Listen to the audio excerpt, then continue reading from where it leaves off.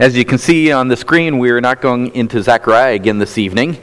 It's been a long break in our series through Zechariah, but since we have our spiritual family night next Sunday evening, I decided we'd hold off a little bit longer, jumping back into our series through Zechariah. We've waited this long. I thought it makes sense to wait till we actually get a string of Sunday evenings together before we start a new session. So this evening, I just want to spend some time thinking about our prayers, our prayer life. It's on my mind. If you notice in the bulletin that we're having a pastor's retreat this week, that means Pastor Aaron and Carl and I are getting away for a few days. And part of what we do during our pastoral retreat is we take the directory and we pray through the church directory, praying for everybody. We spend a lot of time praying for the ministry. We also spend some time reading and thinking and doing things of that nature. But prayer is on my mind, so I thought we'd spend some time thinking about our prayers this evening. What do your prayers sound like if you listen to yourself? What is it that God is hearing from you? How much time do you spend in your prayers giving God thanks for things? I think all of us have to admit, if we're honest, that we do not spend near as much time thanking God as we spend time asking God. We're much better asking than thanking. Yet, let's think a little bit deeper even. Of the time we spend giving thanks, when we do thank God, how much of that time is spent giving thanks to God for things He has done in our own lives that just make our life more convenient for us? We are self-centered creatures, aren't we? Our prayers even reveal that self-centeredness because we tend to think about our prayers, God, ourselves. We thank God for making our lives easier. We thank Him for simplistic things like food, and we thank Him for a good day.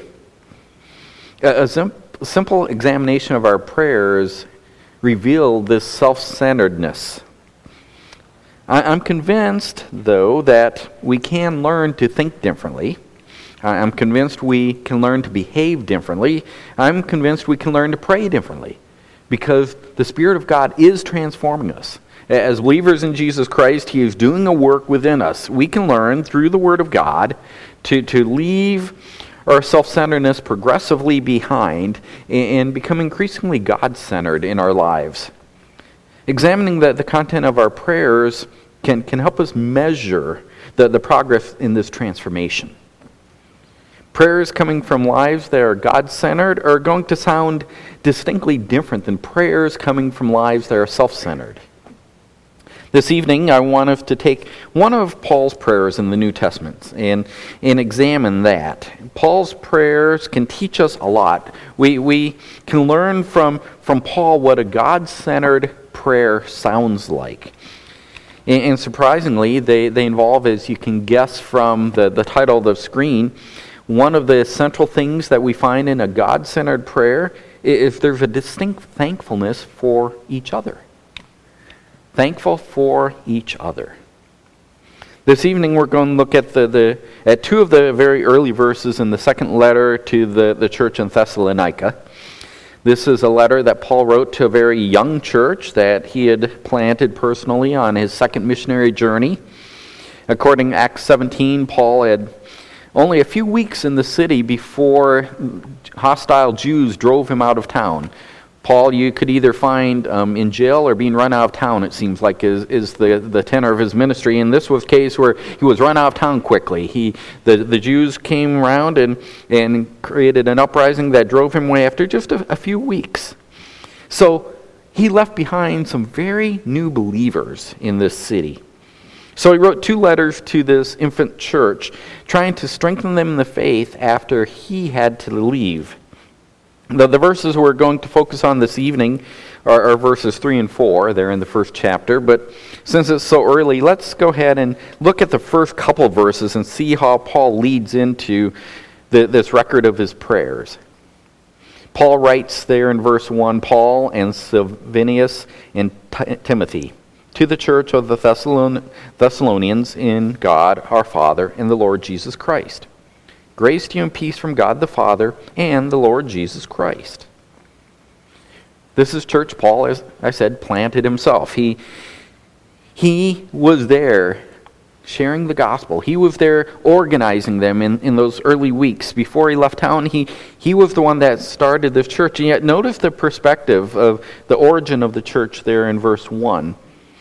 The church in God our Father and the Lord Jesus Christ. Paul is ensuring that the church understands he is not the one that they owe their existence to. It's the work of God the Father and the Lord Jesus Christ that brought them to the point where they're here. God the Father planned their salvation. He initiated the activities that resulted in the church, and Jesus Christ accomplished those activities both by dying on the cross, rising again, and also being the one in whom they are now, his body. So both God the Father and Jesus Christ are the source of the church's existence. The same thing is true for our church. God the Father and God the Son are the reason we exist. First Baptist Church of Sterling Heights doesn't exist because there's been a string of pastors and deacons and teachers and other leaders. It exists because God the Father and the Lord Jesus Christ created our church. He is the source of it.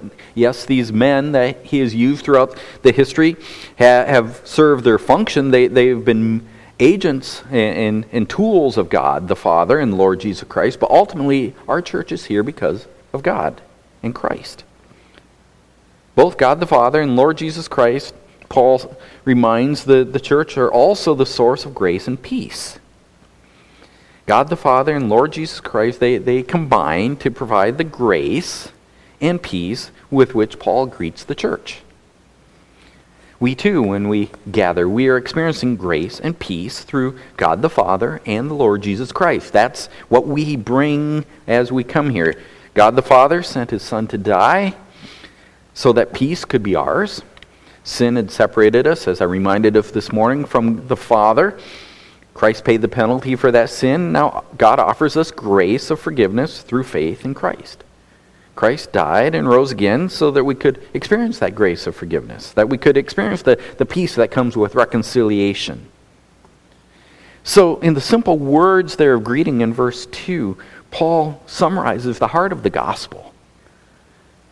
This is the gospel. The church in Thessalonica was there because God worked through the gospel. So this focus on the Father and Christ, that's the foundation of and the source of all the provisions for the church. That forms the framework here of Paul's thoughts as we move into verse 3. In the next two verses, Paul gives us a lesson on offering thanks to God, but he does it within this framework of recognizing that everything comes from God the Father and from Lord Jesus Christ. He gives us a lesson of offering thanks within this framework. And because of this framework, rather than simplistic things for which we frequently offer thanks, Paul shows us a much more mature spiritual view, a view that resonates within this rich theological framework. As we mature in our spiritual understanding, as we grow in the work of God in us, we too should have our prayers taking on a more theological framework. We should be looking at the world differently. We should be recognizing what the Father and the Son have done in us and for us and through us. And as we do that, we should change how we are thankful. As we understand what God is doing, we should progress in the things for which we're thankful. From Paul's example, the overall thing we see is that we should thank God for what he is doing in each other. Rather than being self-centered, we start looking beyond ourselves. And we see what God is doing in other people. The people sitting around us tonight, these are the people that make up the body of Jesus Christ. These people sitting around us tonight are the church. These are the recipients of that grace and peace. We should be thankful for these people. We should thank God for what he is doing in each other. Let's read our two verses tonight. We ought always to give thanks to God for you, brethren, as is only fitting, because your faith is greatly enlarged, and the love of each one of you toward one another grows ever greater, Therefore, we ourselves speak proudly of you among the churches of God for your perseverance and faith in the midst of all your persecutions and afflictions which you endure. Notice how Paul begins here. He says, we ought always give thanks to God for you. In other words, giving thanks to God is something that should just be normal for us. It should be a standard fare in our prayer. And in fact, he says it's only fitting that this is what would make up our prayers, that as we approach God and we think about all that God has done, you should pop into our minds. It's only appropriate that our prayers contain thanks for each other. Last week, as we were giving the report on Chad, Mike and I mentioned that funeral that I spoke at when I was there. Now, when I went to Chad, I had not planned I would be speaking at a funeral. So when I packed for Chad, I had not planned for a funeral. My wardrobe was, shall we say, limited. I didn't know what I had that would be appropriate. From what I had with me, I didn't know what would be appropriate for a Chadian funeral. So what did I do? I asked the missionary lady, Carol, that we stayed with, what would be appropriate? Here's what I've got. I had two options, the things I packed. I had a white shirt with a tie, and I had that bright pattern red and tan Chadian dress shirt that you saw in a couple of pictures. Those were my options. Well, she immediately advised me to wear the Chadian shirt. She said that in Chad, it's inappropriate funeral attire to wear white for the men. Women would wear white, but men would not. It was not fitting at a funeral. Before we even look at the specific things for which we should be thanking God, I want us to realize that thanking God is something Paul says ought to be done. It is fitting, it is appropriate, it is right. What is not appropriate is thankless prayers. What is not fitting is prayers that only thank God for things in our own lives. We need to learn to look beyond ourselves, to look to the people that God has connected to our lives, and to consider what God is doing in their lives and thank God for that. We should thank God for what we see. That's what Paul is modeling here for us in this verse. We ought always to give thanks to God for you, brethren, as it is only fitting. We should thank God for what he is doing in each other. In the two verses that we already read together, there are three specific things, topics, if you will, that should find slots in our prayers. As we're going through, think about what's fitting, be praying for each other. These are three things that should find a slot within our prayers. Three things for which we should be thanking God as we think about the theological framework, the grace and peace that comes from God the Father and the Lord Jesus Christ. These three things should be showing up because these are things that he's doing in the people around us. The first one, increased faith. There should be a slot in our prayer for increased faith. We should thank God for increased faith in each other. Certainly, we should thank God for saving faith. You know, when we see someone come to salvation, that is worth us giving God praise for. Saving faith comes as we see someone and submit to what God has said about sin and this redemptive work of Christ. We see this peace that of reconciliation take place in someone's life. There's no doubt that God deserves our thanks for saving faith. And every time I've seen someone come to salvation, I see us giving thanks to God for that. We get that. But Paul is not talking about saving faith coming to more and more people when he writes, your faith is greatly enlarged. Notice it's the first because. We ought to give thanks to God for you, brethren. It's only fitting because your faith is greatly enlarged. He's not talking about saving faith. These believers had already been saved. They had accepted Christ when Paul was there for those few short weeks before he was driven out of town. These believers were already part of this young church. They already had saving faith. So what is he referring to here when he says their faith being greatly enlarged? He's thanking God that these new believers were taking their initial saving faith and then expanding that faith into new areas of their lives. He's thanking God that they have increased understanding of what God's Word says is appropriate for lives who are Christ-like. He's thanking God that they understand what God says is and is not proper Christian conduct and actions. And then he's thanking God that not only have they learned, but now they're conforming to this newfound understanding. We might just say they're progressing in sanctification. We love our theological terms, right? That's what he's talking about. Progressive sanctification. Their little kernel of saving faith is growing into life that resembles Christ. They're progressing in their sanctification, becoming like Christ. It's affecting their lives to greater and greater degrees as their faith is being displayed. They're showing this personal trust in God through obedience to God. God's transforming them so that they look more and more like Christ. Last week I mentioned that some of the challenges that the Christian church in Chad faces because of the baggage of cultural heritage is quite daunting. There's a lot of issues there.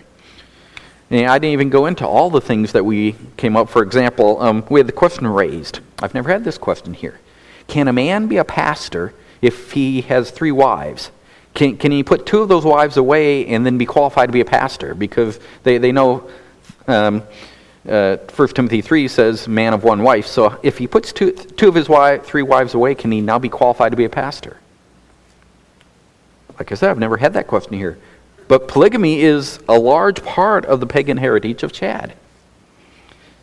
For that matter, so is spousal abuse. It's assumed that men will beat their wives. That's just a given in the culture. In fact, the missionaries were telling us that there was a Chadian woman took her husband to court and won because he did not love her as he ought. The proof that he did not love her as he ought, he never beat her. Well, that's the culture. So many new believers bring the assumption of wife beating into their marriages and into the church. Even though they're now Christians, these things don't disappear. Remember, Paul's writing to a brand new church here. These Thessalonians have only been believers for a few weeks. But Paul introduced them to the Word of God, and he left the Word behind. And now if we followed the trail through Acts, he's heard a report. He sent a letter, and one of his co-workers carried the letter up there, and he got the report back. Silvanus and Timothy, they took the first letter, they got the report of what's going on, they brought it back, so now he's sending another letter. They've only been believers for a short time, but after hearing the report from the church, he thanks God that God is transforming these believers, increasing their faith. That's the same reason and the same hope that creates faith, that the short trips like what I took to Chad, teaching the Word of God in places that have all this baggage behind them, why I believe that those short trips can have long-term transformative impact. God's Word is that powerful. When people understand this is what God says, lives change. And you know what? The same thing is happening in the pews around us. We don't have to go to the other side of the world to see it. We all grow in our Christian lives as God works in us, as He shows us how we need to change so that we conform to the image of our Savior. Each person sitting around you tonight has God at work within them. I'm assuming on Sunday night we're a group of believers here, that we've accepted Christ, we have saving faith.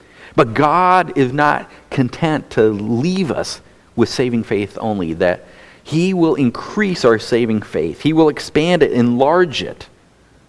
What we need to learn from Paul's example is that we should be looking for that in each other. We should learn to spot the evidence that faith is being expanded. And when we see it, we should be thanking God. We should thank God for the work that He does in each other. It should be a key topic in our prayers, that slot, increasing faith. We should thank God for what He's doing in each other. So, number 1, we thank God for increased faith. Paul gives a second topic as well in verse 3, another slot that should find a place in our prayer, the slot of increased love. Increased love. I certainly hope that we all know by now that our love for one another is to be one of the defining marks of a Christian. After all, a few years ago, I did the whole series on developing genuine love out of Romans chapter 12. We spent several months working on that. Several times over the years, I've pointed to John 13, 34, and 35, where Christ tells us that we are to be known by our love for one another. That's how the world will know that we're His followers. The idea of loving one another is not new. But that's the second concept that Paul brings up here. The second thing that he says that we should be thanking God for in verse 3 by the example he gives.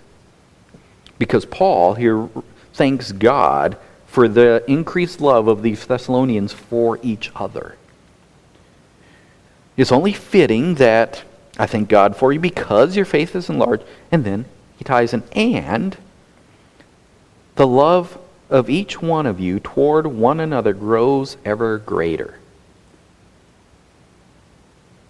The way in which Paul words this statement in the original, it highlights that this is the participation of each and every member of the church. It's not some of the people increasing love, or it's not some people increasing love for a certain group of people over here and, every little group in their own clique. This is each person increasing love for every other person. It's throughout the church. It's this network of relationships that's expanding. Remember, Paul got that report back. He sent the first letter, and they came back to him and told him how it's going. And from that first report, Paul's learned that every member of the church is increasing in their love for each other. If there's someone in the church that you tend to avoid, so you don't have to deal with whether you truly love him or her, let me just say that's the person you need to make a point to go see each Sunday. You need to increase in your love to every person. We cannot avoid one another. We need to learn to love one another fully. You need to increase in your love for all the believers that God has placed around you, even those that may seem a little more irritating than others. Because the reality is probably all you have to do is look in the mirror and see the most irritating person this church has. At least in the opinion of somebody. We need to be increasing in our love for the men and women that the Savior has placed in our lives. And the reason we do that is because our Savior has died for those men and women. Paul makes the connection in verse 3 here between an increasing faith and a growing love for each other. The thought, the way he ties these together, is really love is simply a tangible expression of our faith. The genuineness of faith and the enlargement of faith is naturally working itself out through an increased expression of love for each other. These Thessalonians, they're helping each other. They're caring for each other. They're involved in each other's lives. They're certainly not avoiding each other. Now, there's a connection between faith and love, and because of that connection, this is another reason that Paul can thank God. Because God is the one who gives it. God is increasing their faith, and that faith is expressing itself through increased love. John 17:26.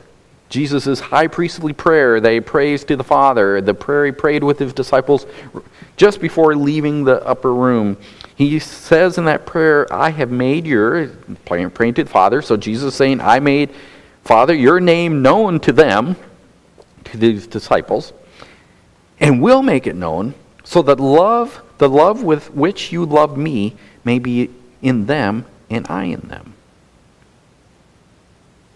The only reason that Christians have real, genuine, sacrificial love for each other is because the love of God is in them, because it was planted there by Jesus Christ. Genuine Christian love is supernatural. It's a product of faith. As Paul hears about the different displays of love in the lives of Thessalonians, he thanks God for it. After all, thanking God is only fitting because God produced it. This is somewhat like I've observed at various times over the years. A person observes a child doing something loving toward a friend. Once in a while, kids do these really nice things, right? And when we observe that, the person goes and compliments the parent to the child for the child's outstanding behavior. Why?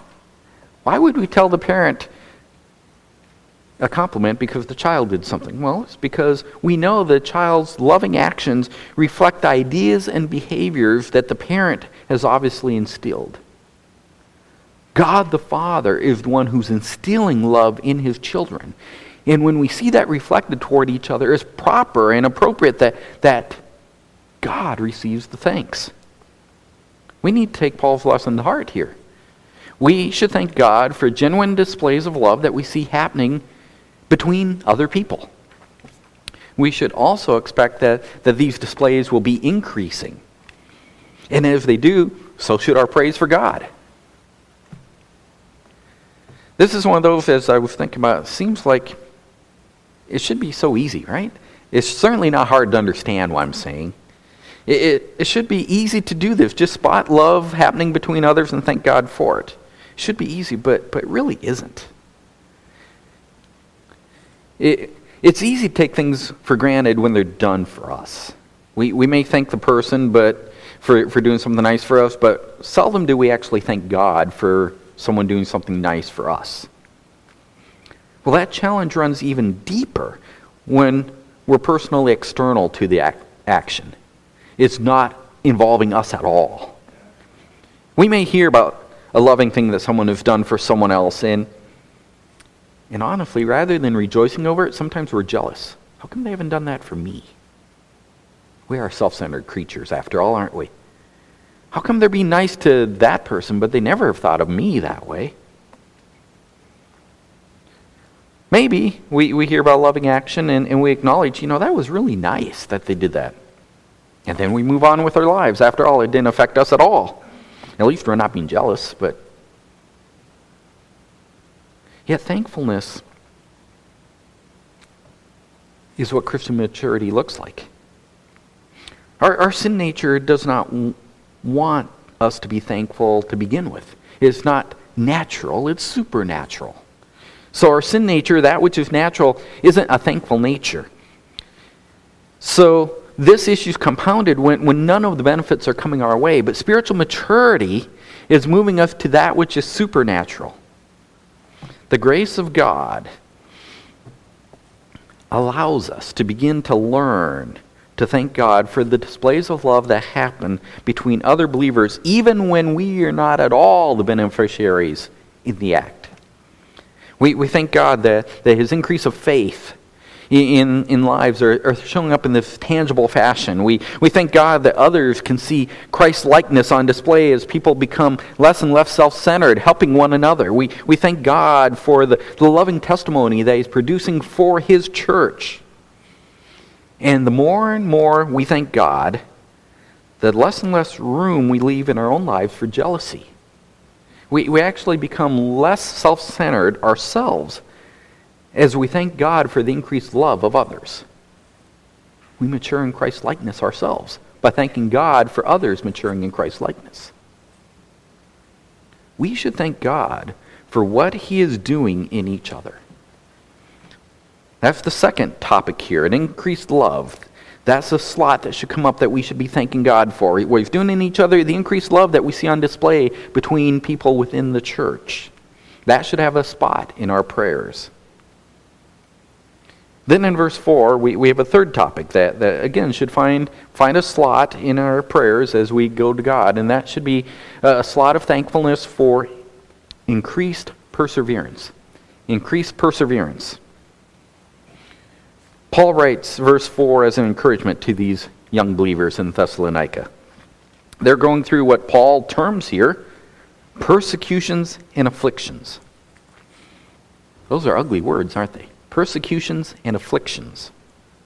Paul doesn't dwell on the specifics of what they're going through. We know that he was run out of town, and that's only been a few weeks earlier, so things probably haven't gone a whole lot better in that sense for the church. What is clear is that this young church is suffering for their faith. As the letter goes on, the impression that we get is that this suffering is quite severe. In fact, it seems like this persecutions and afflictions, as he calls it, was so severe that many people in the church, many of these young believers, were convinced that they were living in the tribulation. Paul had taught about the tribulation that was coming, and they were convinced this must be it, because that's how bad things were. And that created confusion that Paul has to address, because they were trying to figure out how could they be in the tribulation when they understood the church should be raptured before the tribulation, but yet we're still here living in it. Are we not saved? You see the confusion that could come? So Paul deals with that. Whatever suffering they were going through, it's safe to conclude it was bad. It was severe. It was real. In verse 4, Paul encourages the church here by telling them that he's proud of them. He's proud of their perseverance and their faith. He's so proud that he's telling other believers about them. So here he is telling these believers, I'm proud of you telling others about you. I'm holding you up essentially as you are the poster church as I go around to all the other cities saying, what's your church look like? Thessalonica. They're the ones. Model them if you need to model a church. The term that we have given to us here in our verse, the one that we have translated speak proudly, literally that term carries the idea of boasting. Paul is boasting about their perseverance and faith. He's bragging on them. They are living examples of perseverance during persecution and affliction. It's always good to hear someone's proud of you, isn't it? Especially if the person is a father figure. It's good to hear dad is proud of you. I'm sure all of us have seen children swell in confidence and joy when they hear their praise from their father. Well, think about how Paul's words of pride in them would encourage these persecuted believers. They're going through this hard trial. They're struggling with this suffering. And here, the one that they see as their spiritual father says, I'm proud of you. I'm so proud of you, I'm telling others how good you are in standing for faith. Still, what I want us to think about for a moment is why Paul freely brags about the Thessalonians. Why does he think it's a good idea to go around boasting about their perseverance and faith? Can't it give them a big head? Isn't it wrong to brag on people? Well, look at the first word of verse 4. Therefore. Therefore. With that word, Paul ties the thoughts of verse 4 directly to verse 3. In fact, verse 4 becomes the logical conclusion that's drawn from verse 3. Verse 3 is where Paul's thanking God for the things that God's doing in the lives of these believers. He's increasing their faith. He's increasing their love for one another. And the logical conclusion of him thanking God is that he can now brag that these believers are persevering in their trials. Why is that? Because Paul recognizes every time he tells others about how these believers are holding up in their conflict, he is also bragging about God. God is the reason. God is the only reason that these believers can persevere. It's only through God's enabling and sustaining grace that they are now living examples of what perseverance during affliction and hardship looks like. So every time Paul holds up his poster church and says, here, look at this church, what he's also doing at the same time is testifying to the power of God to work in the lives of believers. And here lies the last topic for us this evening. There are times that we see people going through trials. Now, not too many people that we know are going through what we would call persecution and affliction because of their faith in Christ. That does happen in other places in the world. I told you about how it happened in Chad, and we know it's happening in China and in Myanmar and places. But it doesn't happen to us, or at least not yet. We don't have that kind of persecution and experience of trials. Still, there are people in our church going through afflictions of other sorts. People who are sitting around us right now, people who were sitting next to us this morning, people that were unable to sit by us because of their afflictions that kept them home. Now, I'm not saying that we should not pray for God to remove those afflictions if that's God's will. But notice Paul does not pray for anything like that with these Thessalonians. Paul never prays that God would take their persecutions and afflictions from them. In fact, throughout the New Testament, prayers seldom deal with improving the circumstances of believers. What we need to take away from this verse is that when people are going through afflictions and we see them persevering in their faith, we should praise God. We should thank God that He's enabling them to persevere through His enabling grace. We should thank God for how He might use their trials to further His name, how He might use them to increase His fame throughout the world, how He might use their trials to make them poster children of faith.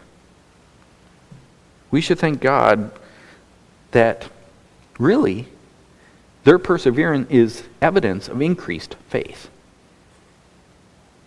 Now, on a side note, I think it's safe to say that it's also acceptable for us to tell people that we're proud of the way they're persevering in their faith. When we see God enabling people to endure trials, we can tell them, we praise God for the way you're enduring. After all, that's what Paul is doing here in verse 4 for the Thessalonians.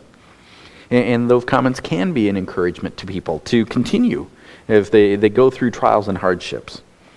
God can use our words to strengthen perseverance. But there should be a slot in our prayers that we also thank God because we know He is the one enabling their perseverance. We should thank God for what He is doing in each other. We should look around and see what God is doing, and increased perseverance is one of those topics that we should be looking for. And when we see it, it should show up in our prayers that we thank God for this increased perseverance that comes as a result of His work in lives. We should thank God for what He is doing in each other. Thankfulness really should be a standard part of our prayers. It should not be an exception in our prayers. It should not be a minor part. It should be a significant part of our prayers. Furthermore, our own lives should not be the sole focus of our thankfulness. Our thankfulness should include what God is doing in the lives of the other people within our church. Tonight we've looked at 3 topics that come out of these verses here. 1, we should thank God for increased faith. We should anticipate that God will conform people to the image of Christ, that He will change them in a progressive fashion by allowing their faith to enlarge. And as we see those changes, we should thank God. 2, we should thank God for increased love. Genuine acts of love that we see directed towards other people that are displays of this transforming work of faith. When we see love growing, we should thank God. And then 3, we should thank God for increased perseverance. God is the one who gives the enabling and sustaining grace that allows Christians to stand up during trial, to stand firm in their faith. We should thank God when we see that grace at work. We should thank God for what He is doing in each other. So look around at the people in this room. Spend time each week going through the directory. In our prayer sheet each week, we list a portion of our church. What is God doing in the lives of these people? Are you thankful for them? If so, why? What is it that God is increasing in their lives that you can thank God for? We should thank God for what He's doing in each other. Father, we do thank You that You are a faithful God, a good God, a powerful God, a God who continues to work in each of us. Father, we thank You for working in our lives, bringing us to be part of a church. where we can see the work that you're doing in others as well. And I pray that tonight we would be challenged to consider what you are doing in the other people you've placed around us, and thank you for that glorious work, that display of your grace and the peace that you give through the gospel, the transformation so that the people around us are becoming more and more like our Savior. Father, we thank you for that. In Christ's name, amen.